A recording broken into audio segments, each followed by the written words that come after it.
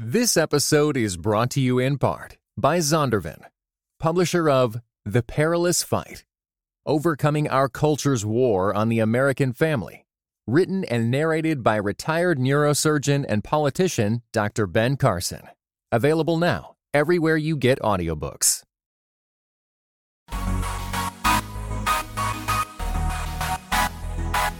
Dynamic voices for a diverse church. This is Pass the Mic. Greetings and God bless. Welcome to another episode of Pass the Mic, Dynamic Voices for a Diverse Church, powered by The Witness, a Black Christian collective. I am your host, Tyler Burns. You can follow me on Twitter and Instagram. Please don't forget about the gram, at Burns Clan. Follow at your own risk. And joining me, as always, is the founder of The Witness. He has a very extensive bio. The man, the myth, the legend, the two-time best-selling author, the Book of the Year award winner. You just won another award for Book of the Year. Also, I got to add that to the bio. You already know who it is. Mr. Blue Check Verified himself, Dr. Jemar Tisby. What's going on, brother? It is another episode of Pass the Mic, but it is not just any episode. It's the most wonderful podcasting time of the year for Pass the Mic. Bro, you know I live for this. You know I know you do. Bro. Listen, y'all, when I say Tyler comes, ammo, extra clips, loaded, locked and loaded, ready to go, I thought I was doing good because I started making my list months ago. But this man has dozens. Well, and here's the thing about when you say dozens, right? Yeah, I think there's things that are worthy of being on the list. This year was particularly hard because there were a lot of things that were worthy of being on the list. Not a ton of things moved me this year. So that list of what should be and what could be and what will be, it just kept shrinking. And yeah, for me, there's probably about 25 to 30 things I'm picking between. And there may be some shifts between part one and part two. I may do some live editing. I've done that before. I did that last year, I think, but I'll probably really do some live editing this year. But Jay, I'm excited, man. For those who are uninitiated, it's all good. Welcome to the hood. We are going to tell you what Cultural Artifacts Part 1 is. Cultural artifacts are our favorite things. It is a PTM tradition.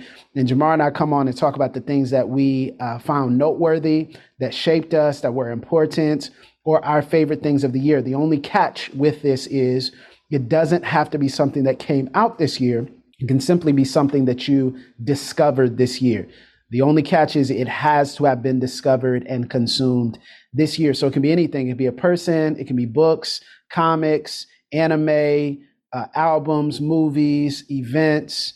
Jemar always throws in some history. It could be a church movement, whatever it may be. It is all cool, and it is all open to be a cultural artifact. So in our first section, in part one, we're each going to share 5 things. I think we have a total of 10 this year. Is that right, Jay? We each share 5. Yeah, total of 10. Okay, good. So a total of 10 in this part one. Then part 2 would do a total of 10 again. And so it'll be 20 cultural artifacts. We'll share our honorable mentions at the end.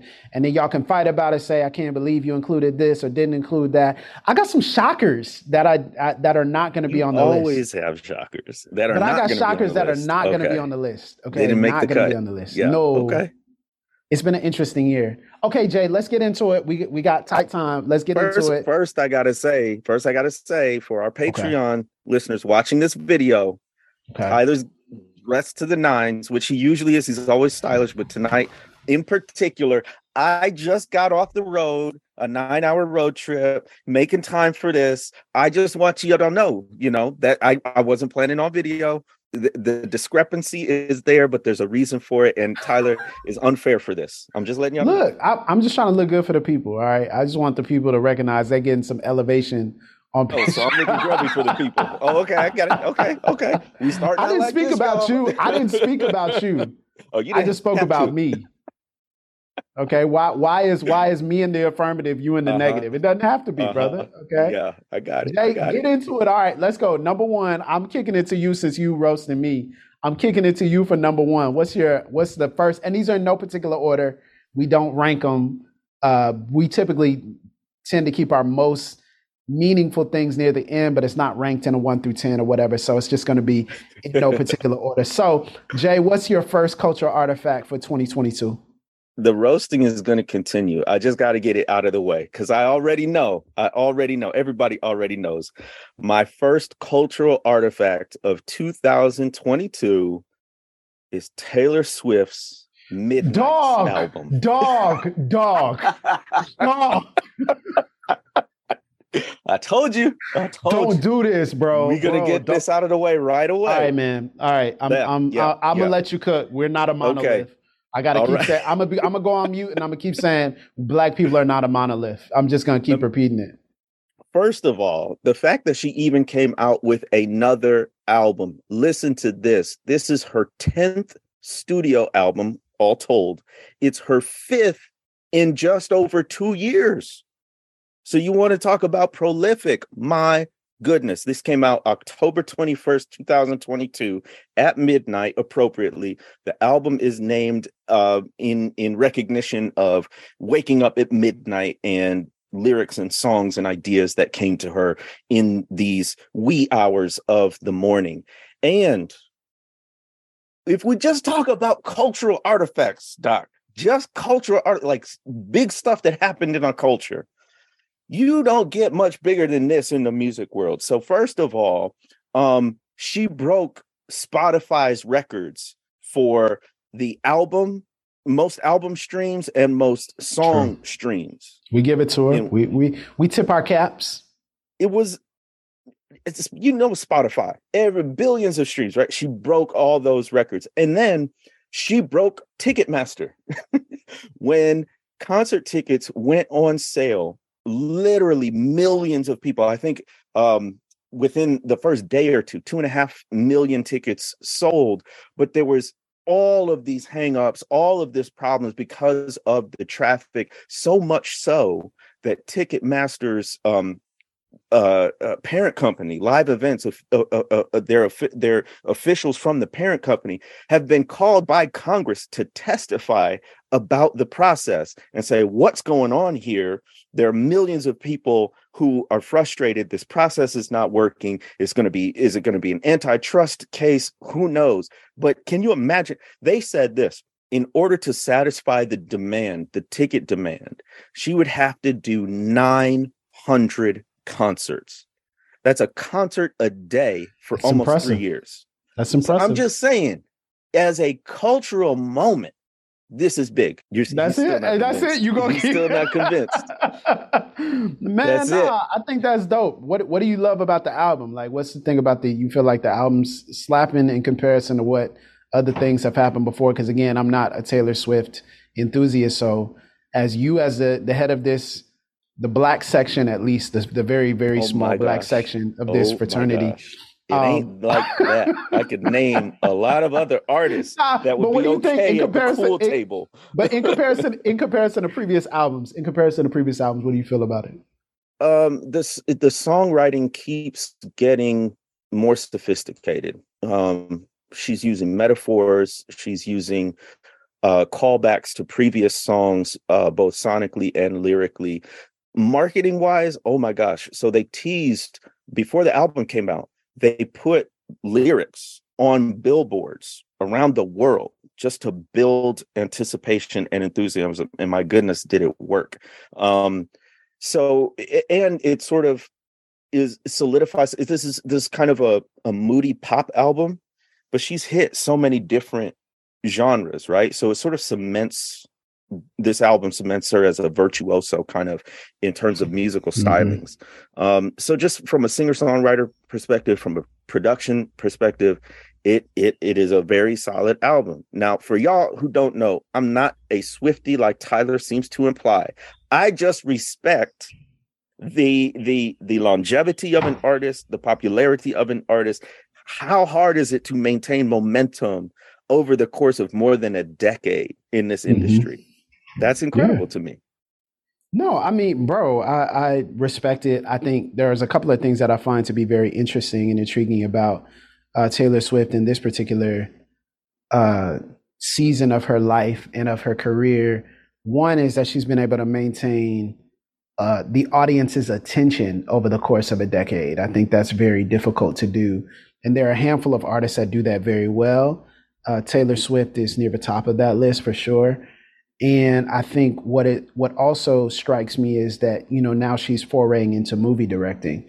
So she's taking that storytelling narrative approach in the album, and now that's shifting into movies. And I look forward to seeing what that looks like. I think she's with Searchlight Pictures or something like that. And so she's going to be a director. And so that's impressive. And also, people are pushing back on that. I'm actually very intrigued. I love to see artists cross genres. And sure, artists like, your Kendrick Lamar's, your Taylor Swift's, or whoever, Beyonce's, are going to have a leg up on everyone else who is natively a director or a screenwriter, cinematographer, what have you. But I absolutely love that idea. And so I look forward to seeing kind of what she produces.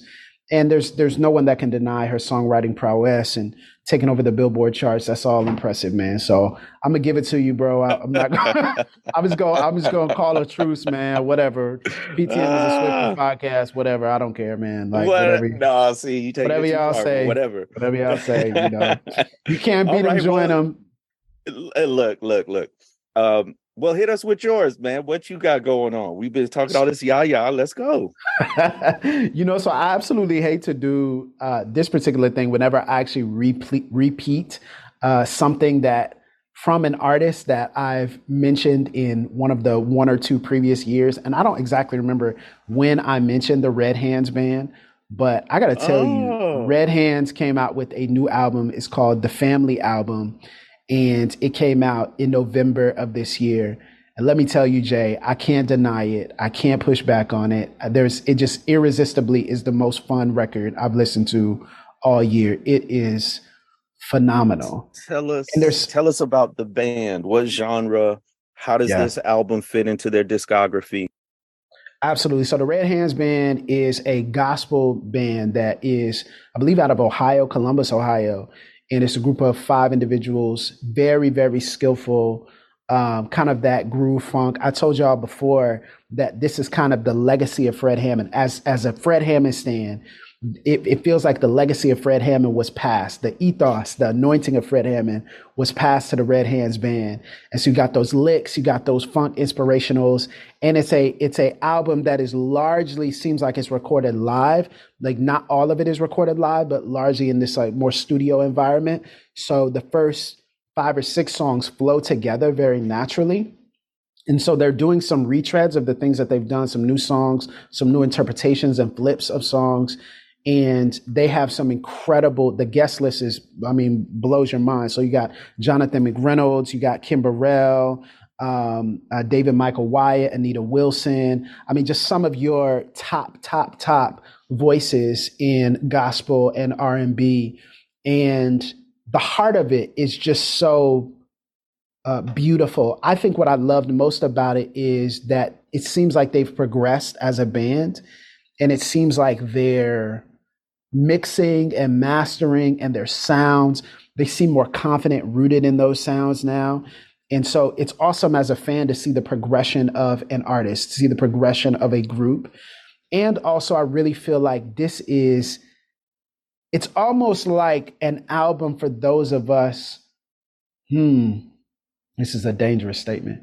The Family album is like the album for those of us who can't do Christian hip hop anymore.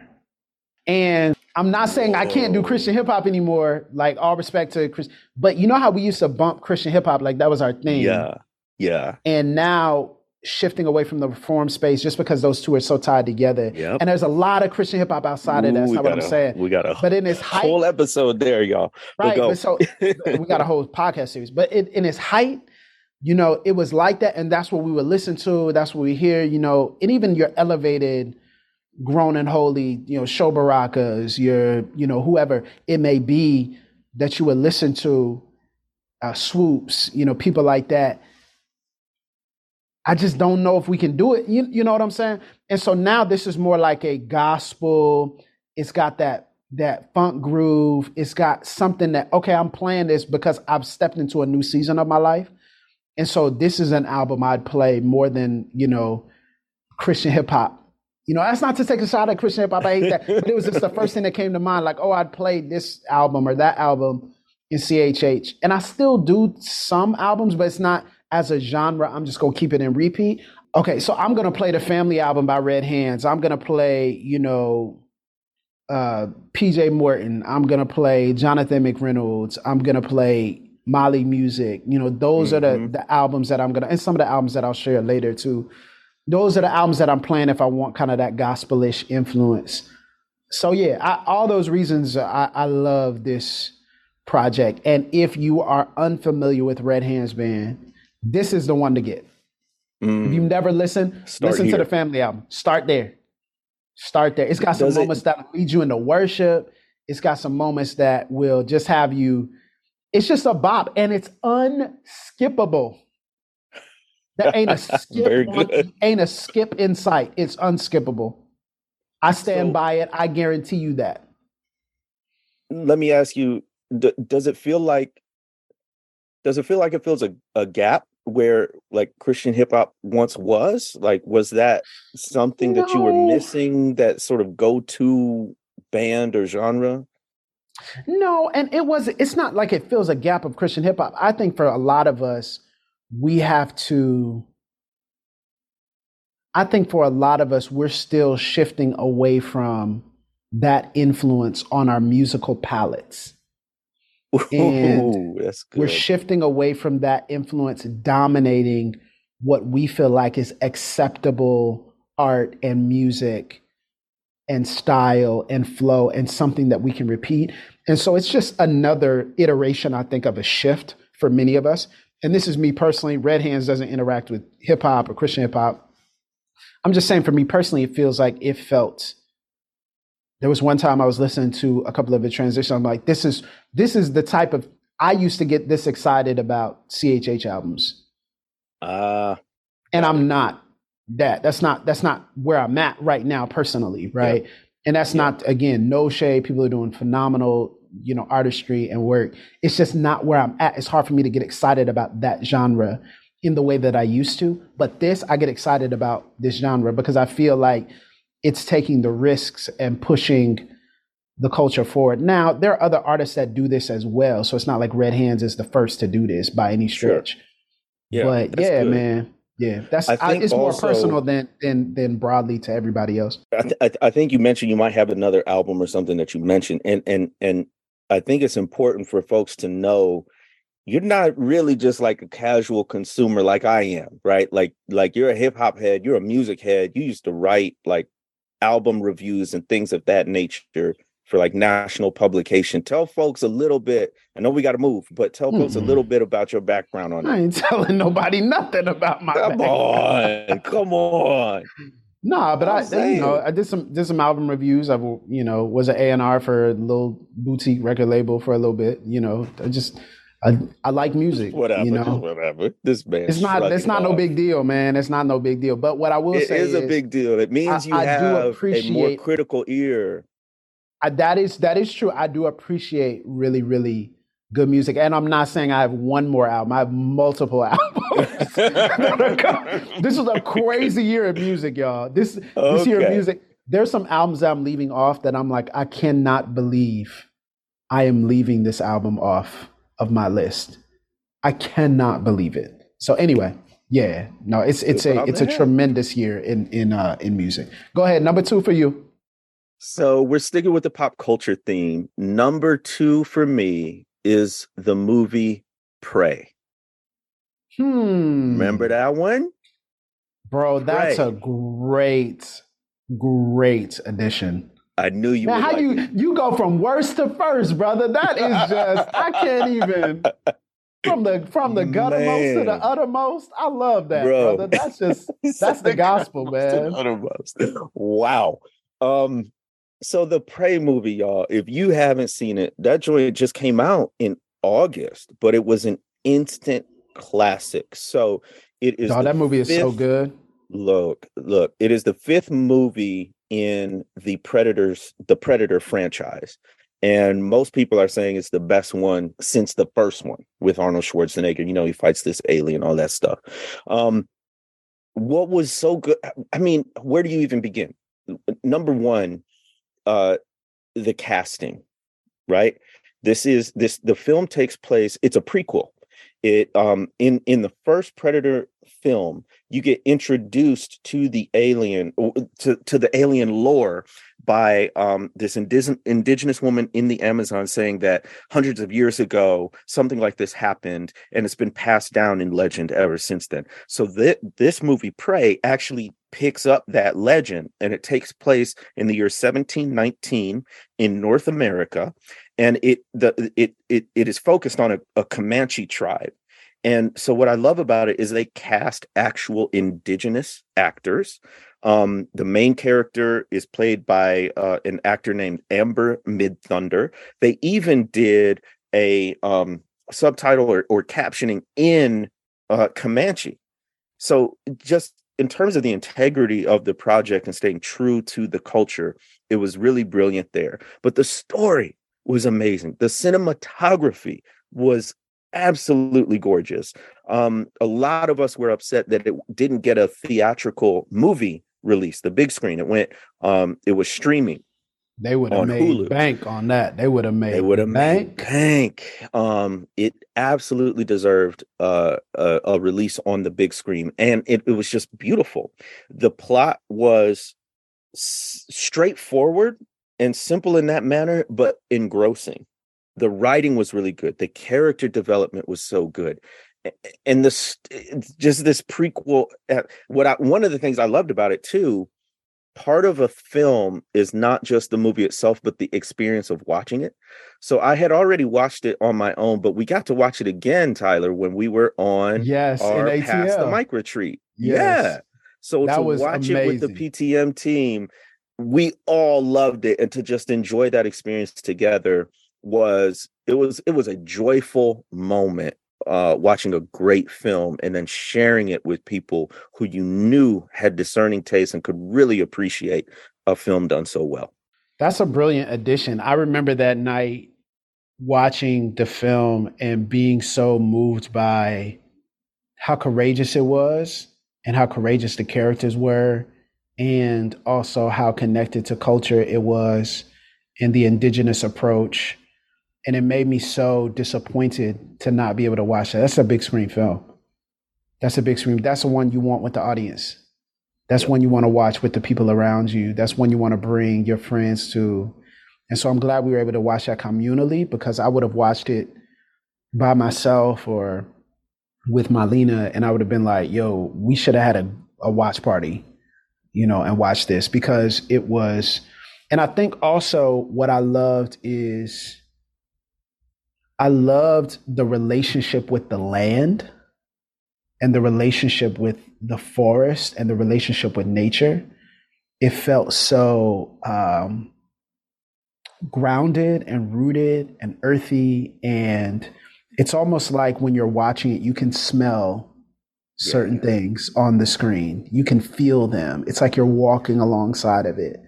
You can feel it. You can touch it. You can taste it.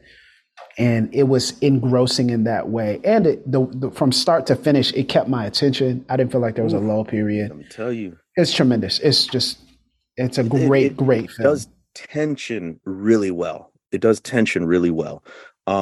You're immediately invested in the characters, and then you are immediately concerned about their fate. Absolutely. And it just builds up these like nail-biting moments. If you don't like scary films, I don't mean it in that way. It's just like a what comes next kind of a feeling. And so I had to mention the Prey movie. Shout out to Trachtenberg was the director, all the actors. It was an amazing film, top to bottom. If you haven't seen it, see it.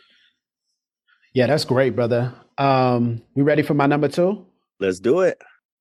My number 2 is something that I didn't expect to enjoy as much as I did, but I should have known. And my number 2 is the movie Nope. Okay. By Jordan Peele. It is his third big screen offering, and it is set in a Western context. Obviously, Keke Palmer, Daniel Kaluuya, a tremendous cast, and it's all about strange happenings at the Haywood family ranch and the murder, killing of what seems like an accidental death of their father, and then also the strange occurrences of UFOs. And then there's this side story of a monkey that's murderous on a set. It's got it all. A murderous. It's got a little bit of everything in there. Bro, I love this movie. And this is a movie that the more I think about it, the more I enjoy it and the more I like it and the more I want to go back and see it. And those movies always have high marks in my book because it's provoking something in me. First of all, it incorporates within it probably one of the most unsettling scenes, the TV set scene. Have you seen Nope? You've seen Nope? Okay, so full disclosure, I have not seen it yet. Okay, so there's a scene in the film that is incredibly unsettling. It's one of the most unsettling things I've seen on film because there was tension and because you can't see everything that's happening, but you can hear and experience. And it was, from the viewpoint of that particular character, it was traumatizing, and you can tell it was traumatizing. But what I got from Nope, man, is, and I talked about this a little bit. If you're on Patreon, you know this. The thing about Nope that grabbed me is it is about the burden of Black believability. Because what they try to do and what they structure themselves to do and what they're pushing for is to catch the UFO, to catch the alien spacecraft red-handed on camera, because they said nobody will believe that this is real. We can see it, but nobody will believe that this is real. So they construct this elaborate scheme to catch it on camera, on footage. And beyond the incredible scene of, there's just an incredible sequence of about 2 to 3 minutes where near the end there's horseback and motorcycles, and it's just beyond that, which is phenomenally shot. Jordan Peele is a wizard. But beyond that, I think the idea of getting what we know to be true on film really moved me. Like, nobody's going to believe us unless and the lengths we'll go to catch a glimpse. It's almost like this whole racism, white supremacy concept, right? We know that racism and white supremacy exists, but unless we find the smoking gun, right? We need the smoking gun of racism, right? How do you know it was racist? How do you know he did this? How do you know? And we got to go to extreme lengths to prove ourselves. You got to get the cell phone video of the white. You got to get the cell phone video. You got to hear them say, did they say the N-word? What they could have been meaning anything, but did they say the N-word with the hard R? Maybe they're culturally from a different place. And it's like, man, we got to do all this just for y'all to believe what we see.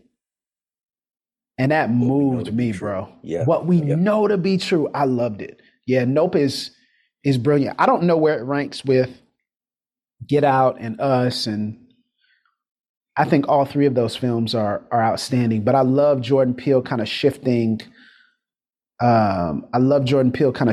Genres within the horror genre, shifting types of films that he does, and I love him trying his hand at different things and experimenting with it. And then you have two of the best performances I've seen all year between Daniel and Kiki. Just incredible.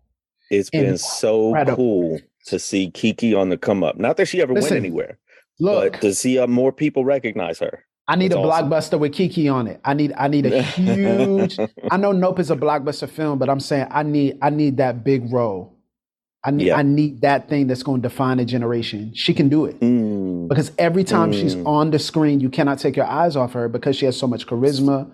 She communicates so well. She steals every screen she's on. If you saw her on SNL, she did that Kenan and Kel retread skit, the Good Burger. Have you seen that? Yes. Dog.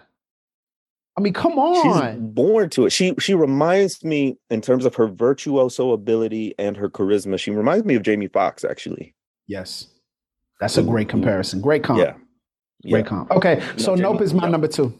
That's beautiful. Okay, so I've got one more pop culture one, then we get serious. So My third cultural artifact is the slap. Oh, and my goodness, it's a bro. cultural artifact because as soon as I just say the slap, most people know what I'm talking about. We're talking about the Oscars that took place earlier this year in 2022. Chris Rock is up there presenting an award. He makes a comment about Jada Pinkett Smith and her being bald. Of course, she has alopecia, which leads to hair loss, right? Will Smith gets out of his front row seat sitting next to Jada Pinkett Smith, walks on stage and slaps Chris Rock on across the face. Goes back to his seat, says, you can see him mouth the words, "Keep my wife's name out your effing mouth." And it was such a shocking moment. If people were watching for minutes that seemed endless, we were like, was that real? Was that part of the show? Was that a joke? Because Chris Rock kept it moving. He didn't really stop or react or punch back or anything. We had no idea what was going on. Come to find out, it was serious. It wasn't scripted. Will Smith meant it. And then to have that happen at the biggest night in movies, happen live, it felt, in a sense, like collective trauma. Just to see that violence enacted, especially between two Black men, there's layers to this, right? So that led to all these discussions. And you saw all the sides play out online. Number one, was Will Smith justified in doing this? Was this a way of honoring or protecting the honor of his wife? What would you have done in that situation? And then the other side, no, it's not okay. She didn't need his help, whatever. The other layer, the Black male mental health layer. What is going on with Will Smith and men like him that would lead to this response, this violent reaction, right? And then there's another conversation about they did this in front of white folk. Does that matter? Is that make it? Is there a respectability thing here? So it just led to all these really interesting intra-racial conversations on multiple levels, on top of just being a shocking incident in and of itself. And then Will Smith later that night won the best Oscar award, best male actor award, right? So it's supposed to be. That's the tragic thing above all of this, in terms of what's hanging over this is it's supposed to be his night. It was supposed to be that time for him. And I think personally a really deserved role that he won this for. I thought King Richard and his performance in it were riveting and captivating. So to see that happen in that moment is what is the overarching kind of angst and pain for a lot of us. Is it's supposed to be your night, bro. It's supposed to be your time. And then this happens. So hard for it. Yeah, man, it's hard. It's hard to talk about the slap. Honestly, now I think it's even more painful now than it was then. We've talked about it at length in our Heal Black Man series and the surrounding apology now, and also how the apology was connected to the marketing of the new film, and also Chris Rock and kind of his problematic tendencies. You see, for me, it's like very hard now to get Chris Rock.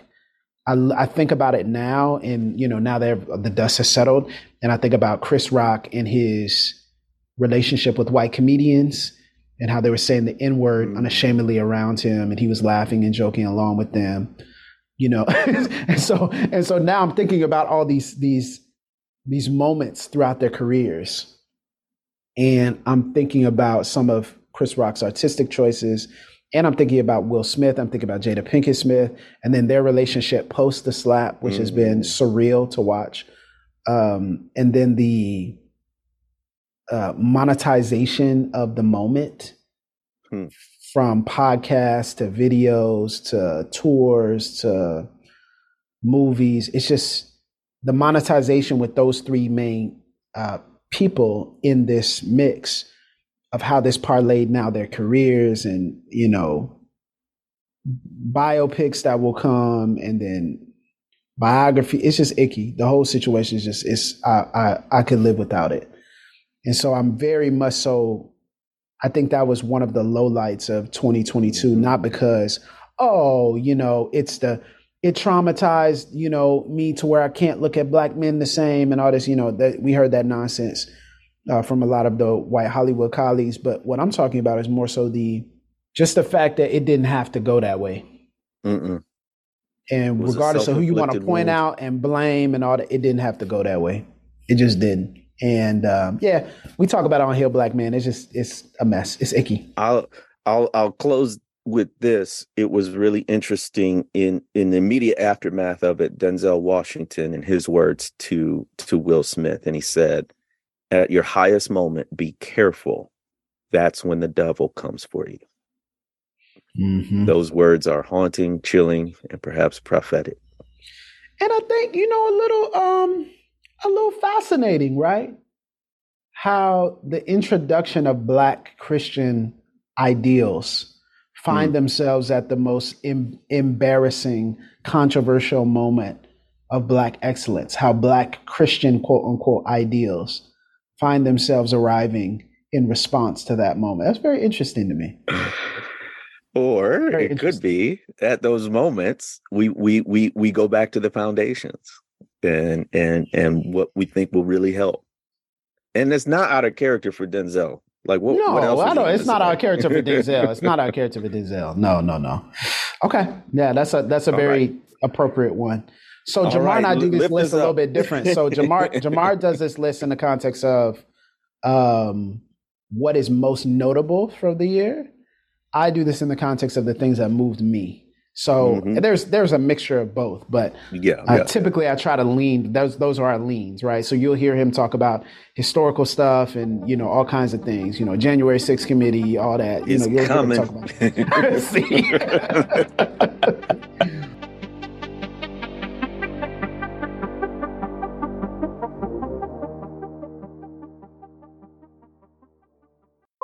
Hey everybody, this is Tyler. This is Dr. Jamar Tisby. And we are excited that you're listening to this episode of Pass the Mic, but let me encourage you to support us. You can do so by going to patreon.com/Pass the Mic. And for just $1 an episode. Just $1? Now that's the bare minimum. That's 4 quarters. But if you want to go higher, okay, 5, 10, 15, 20, 25, whatever it is, that will keep this show going and keep the high quality that hopefully you enjoy. So thank you for listening, but you can take it to the next level. Patreon.com/Pass the Mic. We appreciate you.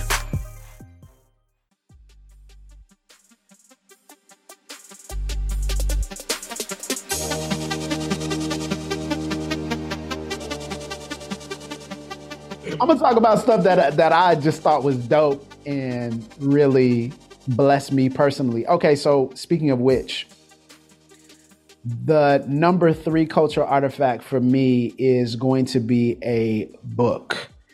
And this book is hands down the best book I've read all year. It is the life and afterlife of the historic hip-hop producer, legendary hip-hop producer, J Dilla. It is a book called Dilla Time. And are you familiar with J Dilla, Jamar? In passing, you got to fill me in though.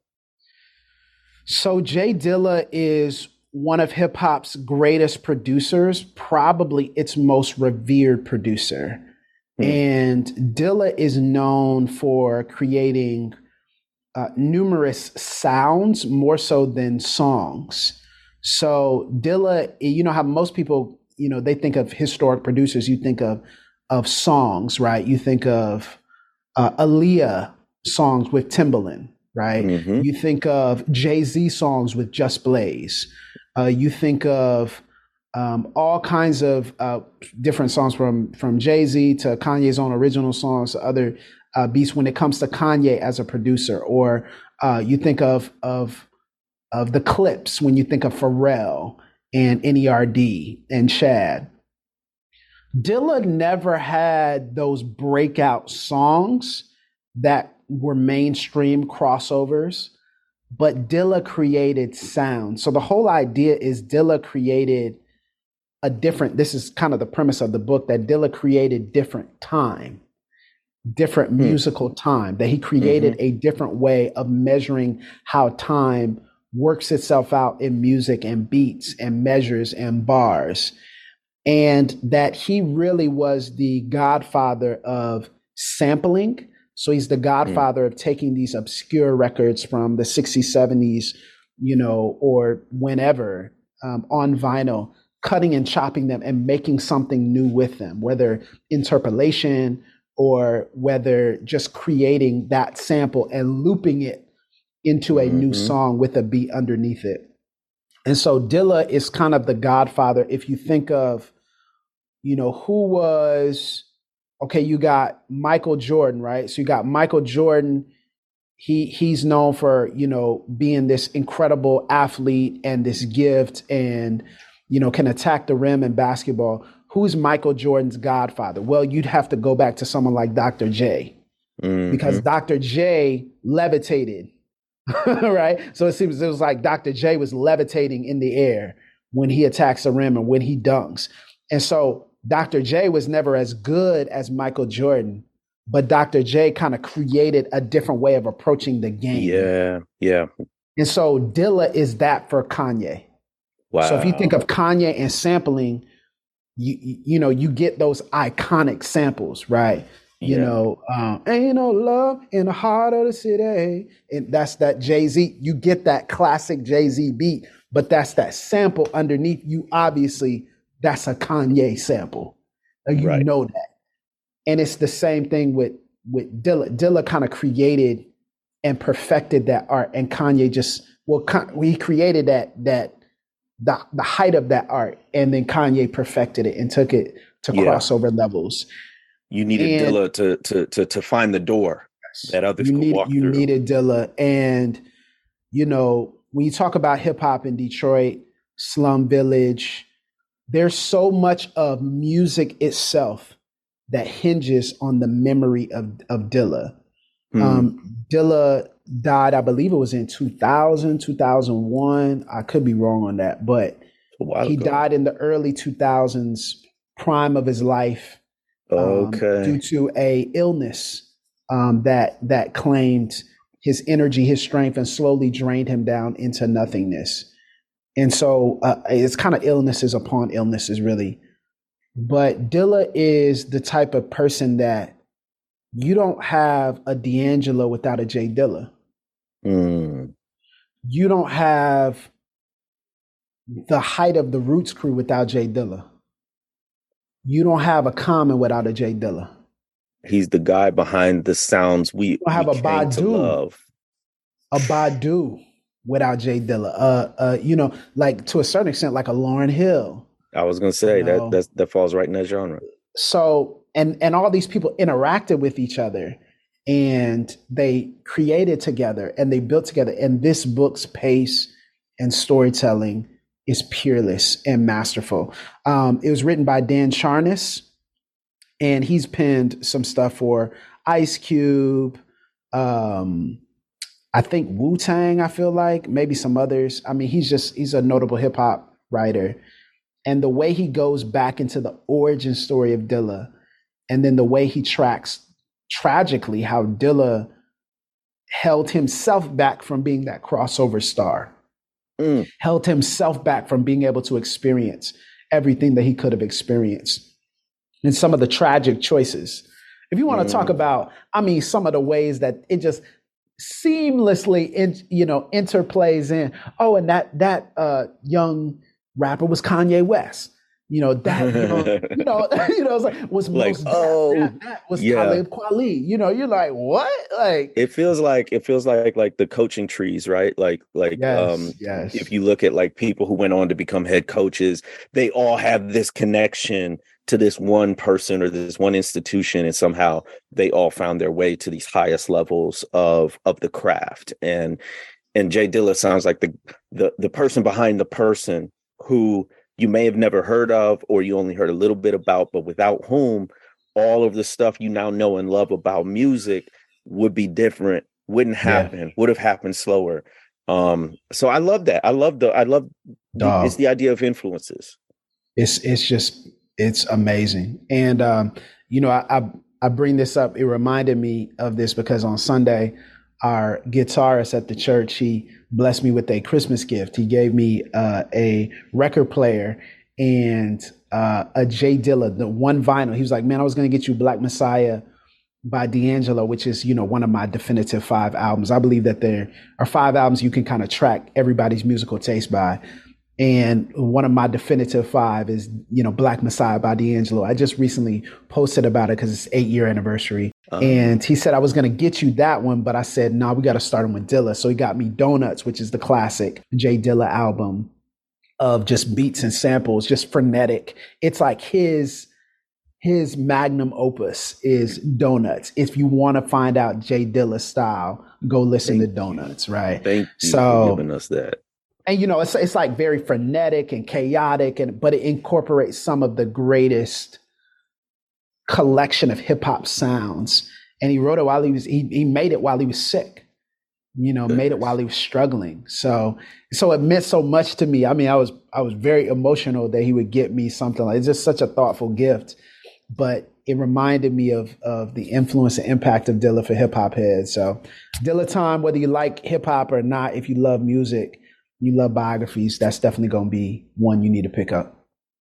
I'm so glad you mentioned that. I've been really into biographies this year, and I didn't put a book on my list, but there's so many great ones like that. So thank you for mentioning that. Thank you for introducing some of us to Jay Dilla. My next one now gets into the political. Here you go. Now gets into Roots. The historical. Roots. You got to change your voice, man. You got to sound like, Sound like what? Do tell. What is the voice of history? We know that Morgan Freeman is the voice of God, apparently. That's what white Hollywood wants us to believe. Don't say that. Don't say that. That's what they do. All right. My fourth one is predictable. But it has to be said, both on a personal level and a national level, is the January 6th committee. I knew it was coming. You knew it was coming because it is historic. Listen, it is one thing to study history. It is another thing to know you are living through history. So there were a lot of historical firsts with the January 6th committee, but most notably was the conclusion. The conclusion of the January 6th committee was to recommend that the Department of Justice level criminal charges toward former President Donald Trump. Historic, unprecedented, has never been done in our history. Is they going to do it though? I'm studying the past. I don't know the future. Should they do it? Now that's a separate question. But sure. Just looking, here are the charges they recommended. From bad to worse. Obstruction of an official proceeding, which was trying to block the certification of the votes in Congress. Conspiracy to defraud the United States, which means knowingly lying. Conspiracy to make false statements, planning on making those statements. Here we go. Assisting or aiding an insurrection and conspiring to injure or impede an officer and seditious conspiracy. Seditious conspiracy, which most of us don't use the word seditious on a consistent level, so I don't even know what it is. But that joint sounds harrowing. Sounds bad. It is harrowing. Sedition is betraying the country. Sedition is rebellion. Sedition is basically an attempt to take over the government and to subvert the government. It is one of the most serious crimes anyone who's a citizen of the United States could ever be accused of. And then it wasn't just any citizen. It was the president of the United States while he was serving as a sitting president. What is absolutely mind-boggling to me is that anyone even accused of this is even contemplating getting anywhere near an elected office, much less to do what Donald Trump has done and announce his candidacy for the 2024 election. It is, y'all, here's the thing. Here's what makes this such a big deal. It's not just the crime itself that's the problem. It's the failure to hold people accountable that's the problem.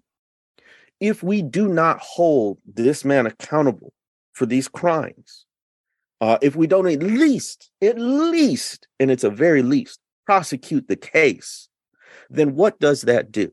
What message does that send? There was somebody who commented that, I think it was Jamie Raskin, that said, congressperson, who said, if you fail to hold people accountable, what happens is they get better at doing crimes. They learn the holes in the system, the weaknesses, and they get better at doing the crime. So that's what we're looking at here. I also thought, I mean, there were a couple more things with this. Number one, the way they did it. So these were televised, right? And in a sense, they were still, committee hearings, but they did this 9-person committee, which, by the way, the chairperson is Benny Thompson, Black congressperson from Mississippi, represents the area where Jackson, Mississippi is. I ran into him a bunch of times when I was living down there. He was on your list last year, wasn't he? I don't know if he was on the list, but it may have just been the committee itself. But I believe he was at least mentioned. So, yeah, the committee's been for 18 months meeting. And the significance of a Black man from Mississippi, one of the most repressive states for voting rights and politics in the country. I thought that was important. So there's that. But I thought it was very important that they made it as dramatic and theatrical as possible in order to capture the public's attention, not just to dramatize it for showmanship, but because they knew it was so important. They also knew it's a committee hearing, and so people wouldn't necessarily have this top on their list to watch. And so they actually consulted with a Hollywood producer. They chose their clips and their sound bites and the sequence masterfully. If you needed to make a committee hearing interesting, this is a clinic on that. Go back and watch any segment. And even though, yes, true enough, they're reading documents and things like that, but they even went so far as not reading off a paper, they read off a teleprompter. So they're looking at the audience. They had clips with these incredibly damning quotes so that it was really quite riveting in terms of as political hearings go. It really was. And I think that was important because we needed as much as possible to capture the nation's attention. Couple more things on this. To your point, Tyler, about the movie Nope and about believability. This committee met for 18 months. Yes. They conducted over 1,000 interviews. Over 1,000 interviews. They televised this. They have millions of pages of documents, all of that just to prove what we already know from the president's own words and actions. And yet, and still, that mountain of evidence, that mountain range of evidence is not enough to convince people who simply want power and simply want Trump in power, no matter what. It's extremely disheartening that in a democracy, evidence and facts don't mean a thing if it's your preferred candidate or your preferred outcome. We can't survive as a democracy like that. Lastly is this. In the final hearing, which was in December of 2022, they released some new testimony. One of it was by Trump's former advisor, Hope Hicks. She, in one statement, I think, encapsulated this man and his approach to politics. She was talking about him letting go of this big lie, that the election was stolen, that it was unfair. It had been disproven again and again, even by some of Trump's own appointed judges. And so she said, this is going to tarnish your legacy if you keep this up. And he said this: nobody will care about my legacy if I lose. The only thing that matters is winning. And if that doesn't summarize and encapsulate this man's approach, you want to highlight the narcissism, you could say that the subtext is the only thing that matters is me winning, or you could say the only thing that matters is winning because that way I'm still on top, right? That way I'm still the center of attention, right? But it wasn't about the American people. It wasn't about this nation. It wasn't about the legacy of our country. It was about Trump. It was about winning. It was about staying in the public eye. And his own people knew it. And we elected this man once, and there are millions of people who would be happy to see him elected again. That's why the January 6th committee matters. Well said. I have nothing to add. I know when to amen. I know when to be the amen corner. Bro, that's brilliant, and that's true. And one can only hope that we take it seriously. One can only seriously hope. Enough to prosecute at the least, but yes, at the very least. See. Yeah. Well, I should say at the very, very least to stop this person from running for office again. Like, at minimum, the very, very basic minimum, my lord. This is just basic, but wow. Number 4. So my number 4, we're down to my number 4. It will continue the pop culture theme. I am going to share one of my favorite TV series. It's been a banner year for TV, great year for music as well, and a really solid year for movies. So it's just, there's so much to pick from. So a lot of what you hear from me will be that, because there's so many offerings. There's little things I made shift in, but I have to recognize a TV series that came out on FX in June of 2022 called The Bear. And a lot of people have talked about The Bear. Yes, a lot of people have talked about The Bear. And the synopsis of The Bear summarizes pretty much everything you need to know. A young chef from the world of fine dining comes home to Chicago to run his family's Italian beef sandwich shop after the suicide of his older brother, who left behind debts, a rundown kitchen, and an unruly staff. So it follows this young man named Carmy, who comes from the fine dining world, wins awards, worked at, according to what people have said, the best restaurant, the greatest restaurant in the world. He worked there. And then after his brother dies by suicide, he comes back home to take over the family's sandwich shop. And when he gets there, everything is in disarray. There's characters here, Richie, who's essentially the manager, but he and Carmy are always at odds, always fighting, always seeing things differently. He was also his older brother's best friend. And so there was these connections and all these things, these cover-ups and things like that. There's a young Black woman named Sydney, who's an incredible, imaginative chef, but she's completely inexperienced. She doesn't know what she's doing, and she's trying to get her foot in the door. And she essentially looks up that Carmy is back and wants to study under him, but he's uninterested in being a mentor. There's a Black man named Marcus, who's the bread baker, but he desires to be a pastry chef. I mean, there's all these different characters and subtext that go on. It's a dramedy, so there's comedy and drama within it. But you know why I put this on my list, Jay? When I was watching no, it's not because I like food. I do love food. I love cooking. You know this. I was watching episode 2, and I said out loud during a pause on Hulu. They did that little pause, and I said, "This is exactly what church planting is. This is exactly like church planting." Oh, okay. Unpack that one. I said, "This is exactly like church planting.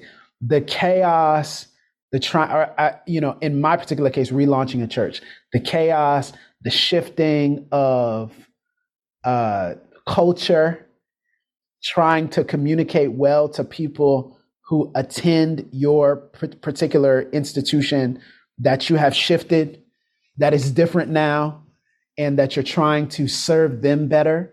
The subtext of family and how family sometimes leaves behind things, and you're like, what do I do with this?" The dog pursuit of excellence, the penny pinching, the desire for expansion and more, the behind the scenes back and forth and bickering between people who are supposed to be running the institution.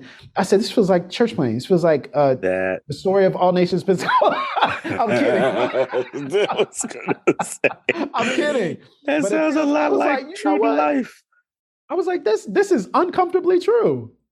It sounds like a lot of personality conflict, vision, conflict. But and then there's also a subtext of black, the young black gifts and how they're managed and how they're invested in, and if they're heard, and if they're given an opportunity to shine.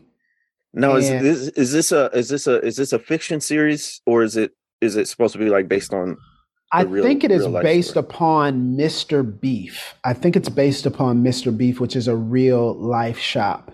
And so I think it's loosely based upon that. And I'll tell you this, Jay, there's this scene in, I think it's episode 4. And there was a big failure that the young black aspiring pastry chef has. And he kind of gets down and on his luck, and he feels like Carmy, the head chef, is going to come down upon him and all these things. Carmy just walks out smoking a cigarette. He's like, look, man, you just got to keep going. You can't give up. He said one time there was a fire, crazy fire broke out in the kitchen, and I just stared at it. And he said there was a moment where I could look at it. And there was a moment where I looked at it and I said, I could just let this all burn down and all my stress would be gone. Ooh. And he said, so there was a moment where I saw that. And I said, I could just let this all burn.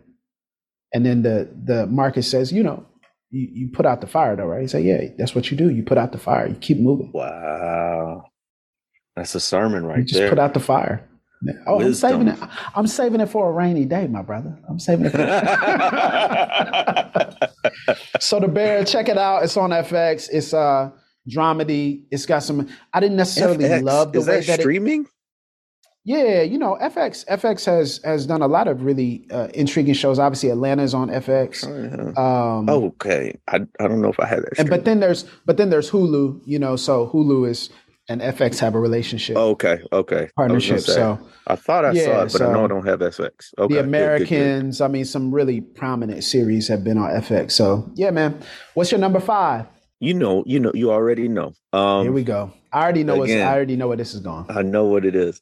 But it's got to be said again, both personally and nationally. My number 5 cultural artifact of 2022, part 1. White Christian nationalism. I was just waiting for Tyler's reaction. Just a deep breath. It's like, this man is so predictable. Yeah, I probably. Bro, it's just fine. I just had to take a deep breath. I see where we going. What's so interesting to me though is if we had done this episode, say, in July, it would have probably been critical race theory. And I went through this whole thing with Grove City College. And, we did the episode about Kurt. It was all Kurt's over still the around. place. Kurt's still around. See, that's what I'm saying. When the last time you seen Kurt? Yeah, where Kurt been? Kurt ain't been around here in a minute. Where did Kurt go? Is Kurt still living in the neighborhood? Go? I don't know. Exactly. He just disappeared, huh?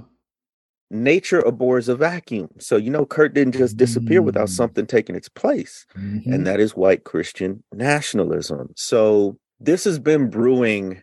I mean, it's nothing new. It's been here in iterations for hundreds of years, really.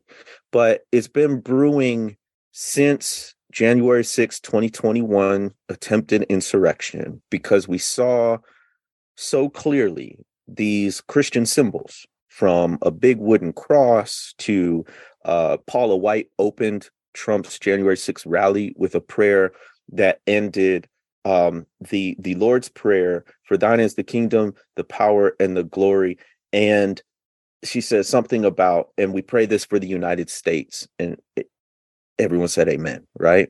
And so this infusion of Christian nationalism, we had the Proud Boys circled up praying.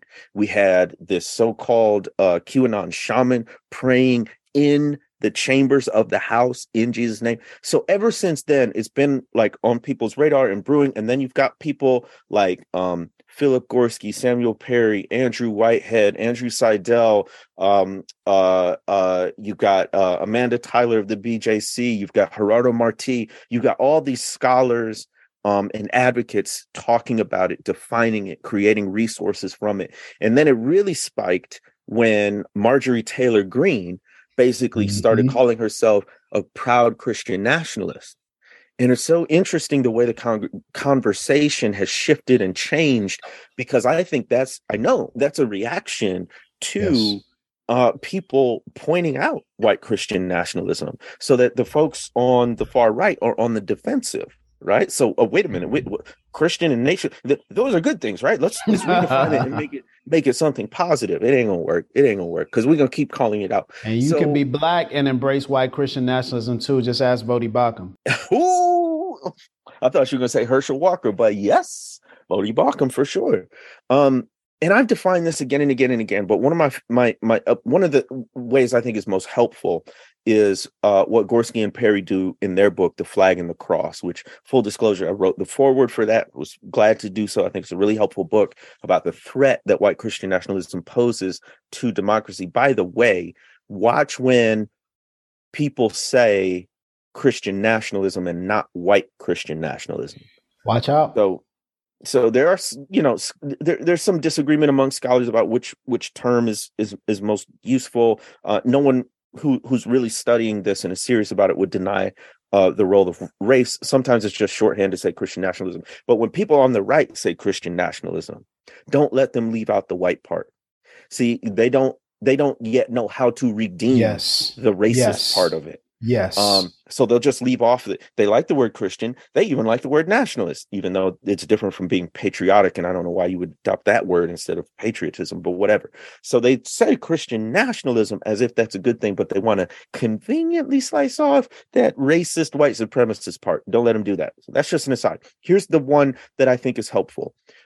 Is thinking of white Christian nationalism as a story with characters, heroes, victims, villains. So here's how Gorski and Perry put it. White Christian nationalism's deep story goes something like this.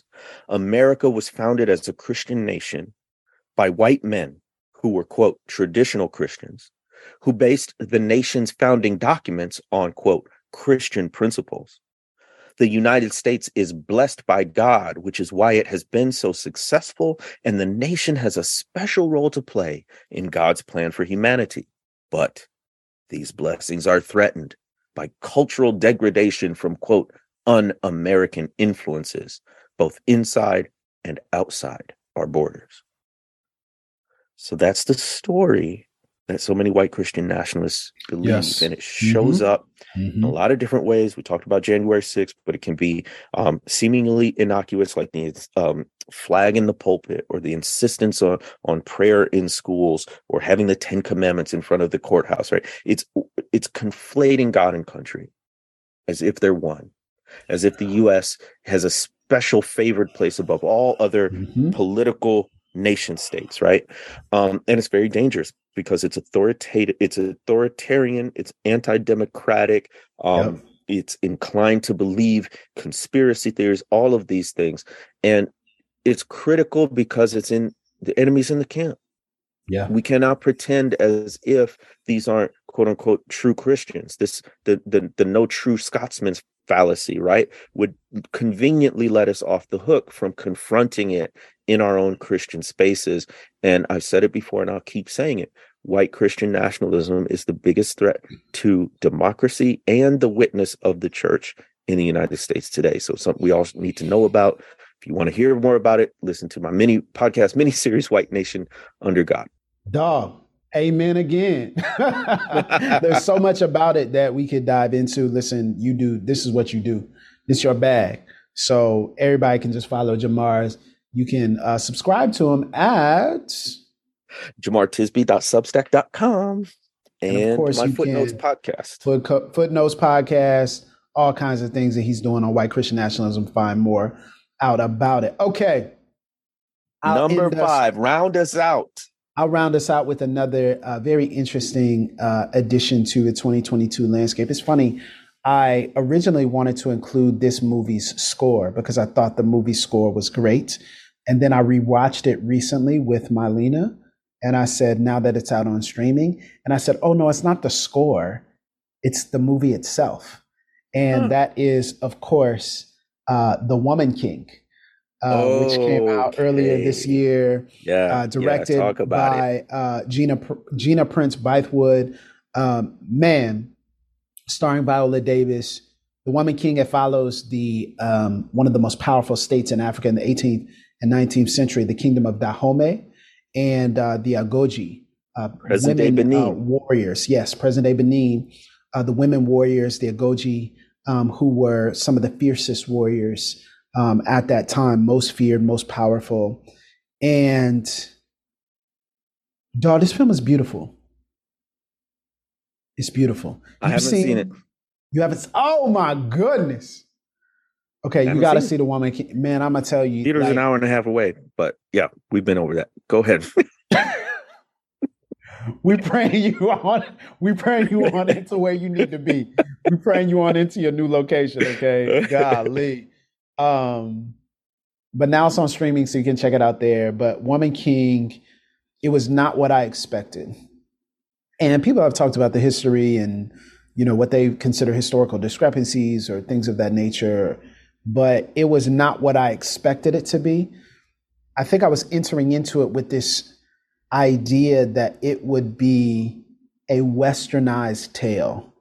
And it did not feel Western at all. And I think maybe that's why it didn't hit me the same, because I can't. It's hard to talk about it without spoilers. But what I'll say is, I think the way I expected the story to go, it didn't go that way. The way I expected the story to unfold, in terms of my expectations of how a Western blockbuster is set up, and how, let's say, like a Marvel movie, or what's another movie that came out? Oh, like a Top Gun Maverick, right? So Top Gun Maverick came out this year, right? That's the quintessential America. It's the blockbuster of all blockbusters. It's more a blockbuster than the word blockbuster itself, right? Like, it's just that's just what it is. And that's how it's constructed. And so the expectation that you have for a movie like that versus The Woman King felt like it was moving at a different pace. And I think watching it the first time, I didn't adapt to the pace. I enjoyed the movie. I didn't think it was bad, but I didn't adapt. But watching it again, I knew what to expect, and it felt so meaningful. So are you saying essentially, like... Go ahead. Is it like, when you're contrasting Western versus African or West African, are you talking about like the story arc, like the flow of the movie? Yeah, there's some of that, but I think there's also the directorial choices felt very different than what I would have expected them to be. And I think it felt like the director was crafting a story to say, it doesn't have to go like this. Or in some ways, it doesn't have to end like this. Right. Okay. It's different. Like, I was bracing myself for something different. And I'm like, oh, you know, you get to it, you're like, oh. I'll just say this, the final scene, which I'm not going to give away, of course, because you haven't seen it, but the final scene, it's just everything that final sequence. When you watch the film, text me about the final sequence. Because that to me is like, okay, I wouldn't have expected us to end there. I would have expected us to end in a different place, and we ended there, and I love that we ended there. And Viola Davis, there was something unresolved. You always loved that. Well, I mean, I'm not saying that, but Viola Davis is incredible as Naniska, the general of the Agoje, and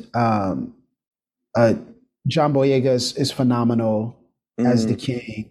It's just a great cast. It's people I don't know. It's people you wouldn't have immediately recognized, but they do a phenomenal job. It's almost like I'd love another one of these films to kind of see where it goes and kind of how it evolves and how certain things resolve, certain things remain unresolved, things of that nature. But I think The Woman King, it's an important film as a companion to Wakanda Forever, which is not on my list, by the way. Spoiler, but Wakanda Forever is not on my list, not because I didn't like it, but just because it just didn't move me in the same way that 10 other things did. but it's like this companion to Wakanda Forever that says this is kind of one way of viewing it, and this is a historical portrayal of what actually happened. And so from an action standpoint, there's a couple of rewindable scenes that you're like, okay, I kind of got to see that again. Like in the moment, you're like, oh, let me rewind that. That was amazing, just to see how they use the land and how they use the tapestry. But it also felt like there was so much agency and autonomy in small places. So the French are involved in this film as well. And so the French come to the kingdom of Dahomey, and at one point they're speaking in their and the king stops them and says, "You're my kingdom. Speak in my language." Woo! I'm the king here. Speak like me. And it was just those little moments of self-correction and bringing in this idea of no, you're on our land. We decide what happens here. We decide what goes on here. I thought was just brilliant. I haven't seen the film, but I got to go to Benin in of course, November of 22. And so we actually went to the palace of the king, and we saw the actual garb and weapons that this cadre of women warriors wore. And we got to hear some of the actual history of the kingdom of Dahomey, and including sort of the French influence and all of that. It was very interesting because it got into, of course, the slave trade and what that looks like in Africa, and where did European slave traders get Africans to trade, right? Like, so it leads to some and it was so interesting. That was probably the most sensitive topic of all when we went over there. Was huge part of the film. Exactly. From what I hear. So, what was the role of other Africans in the African slave trade, and how do you sort of come to grips with that in terms of a legacy? So, I love a good movie score. This movie score is phenomenal. Okay. Score's phenomenal. Yeah, I loved it. Love the interplay. Love it's not just like, oh, it's representation. No, I think that's weak. It's not representation. It was historic.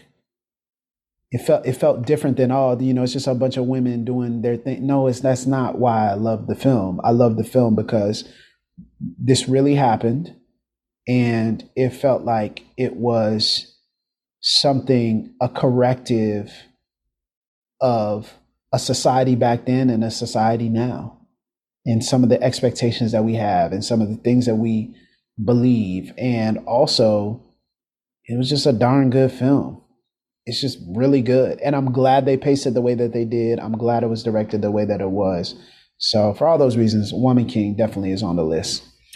I'll give 10. My top 5, or my first 5, I should say. Again, I had the Red Hands album, The Family. I had the movie Nope. I had the book Dilettante by Dan Charnas. I had The Bear, the TV show on FX. And of course, I had The Woman King, Viola Davis's top movie this year. And I had the Taylor Swift album Midnight, movie Pray. I knew you were going to say something. The Slap, the January 6th Committee, and White Christian Nationalism. Well, that's 10. We got 10 more, and it's going to get harder and harder. I looked at my list. I've been looking at my list while you've been talking. I have no idea how I'm going to get this down to 5, because there's a couple of things I have to include. Other things I feel like they just going to have to get the axe. But we're going to be back for part 2 very soon. And let us know what you think about these cultural artifacts. Were we bugging? Are you already tripping because I said I'm leaving off Wakanda forever? What do you feel about You just dropped that in there. I know, what do y'all feel about it? Okay, we'll see y'all next time, of course, on another episode of Pass the Mic. He intentionally always says it off. You intentionally... We nailed that one. Nailed it. You intentionally do it.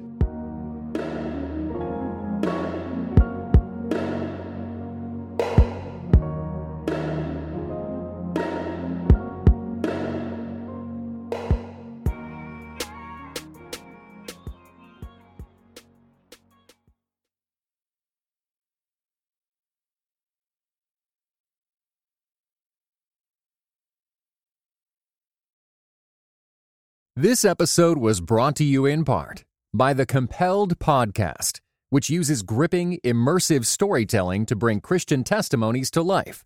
Listen to missionaries, addicts, martyrs, and more who have seen Jesus at work in unbelievable ways. Listen on your podcast app or compelledpodcast.com.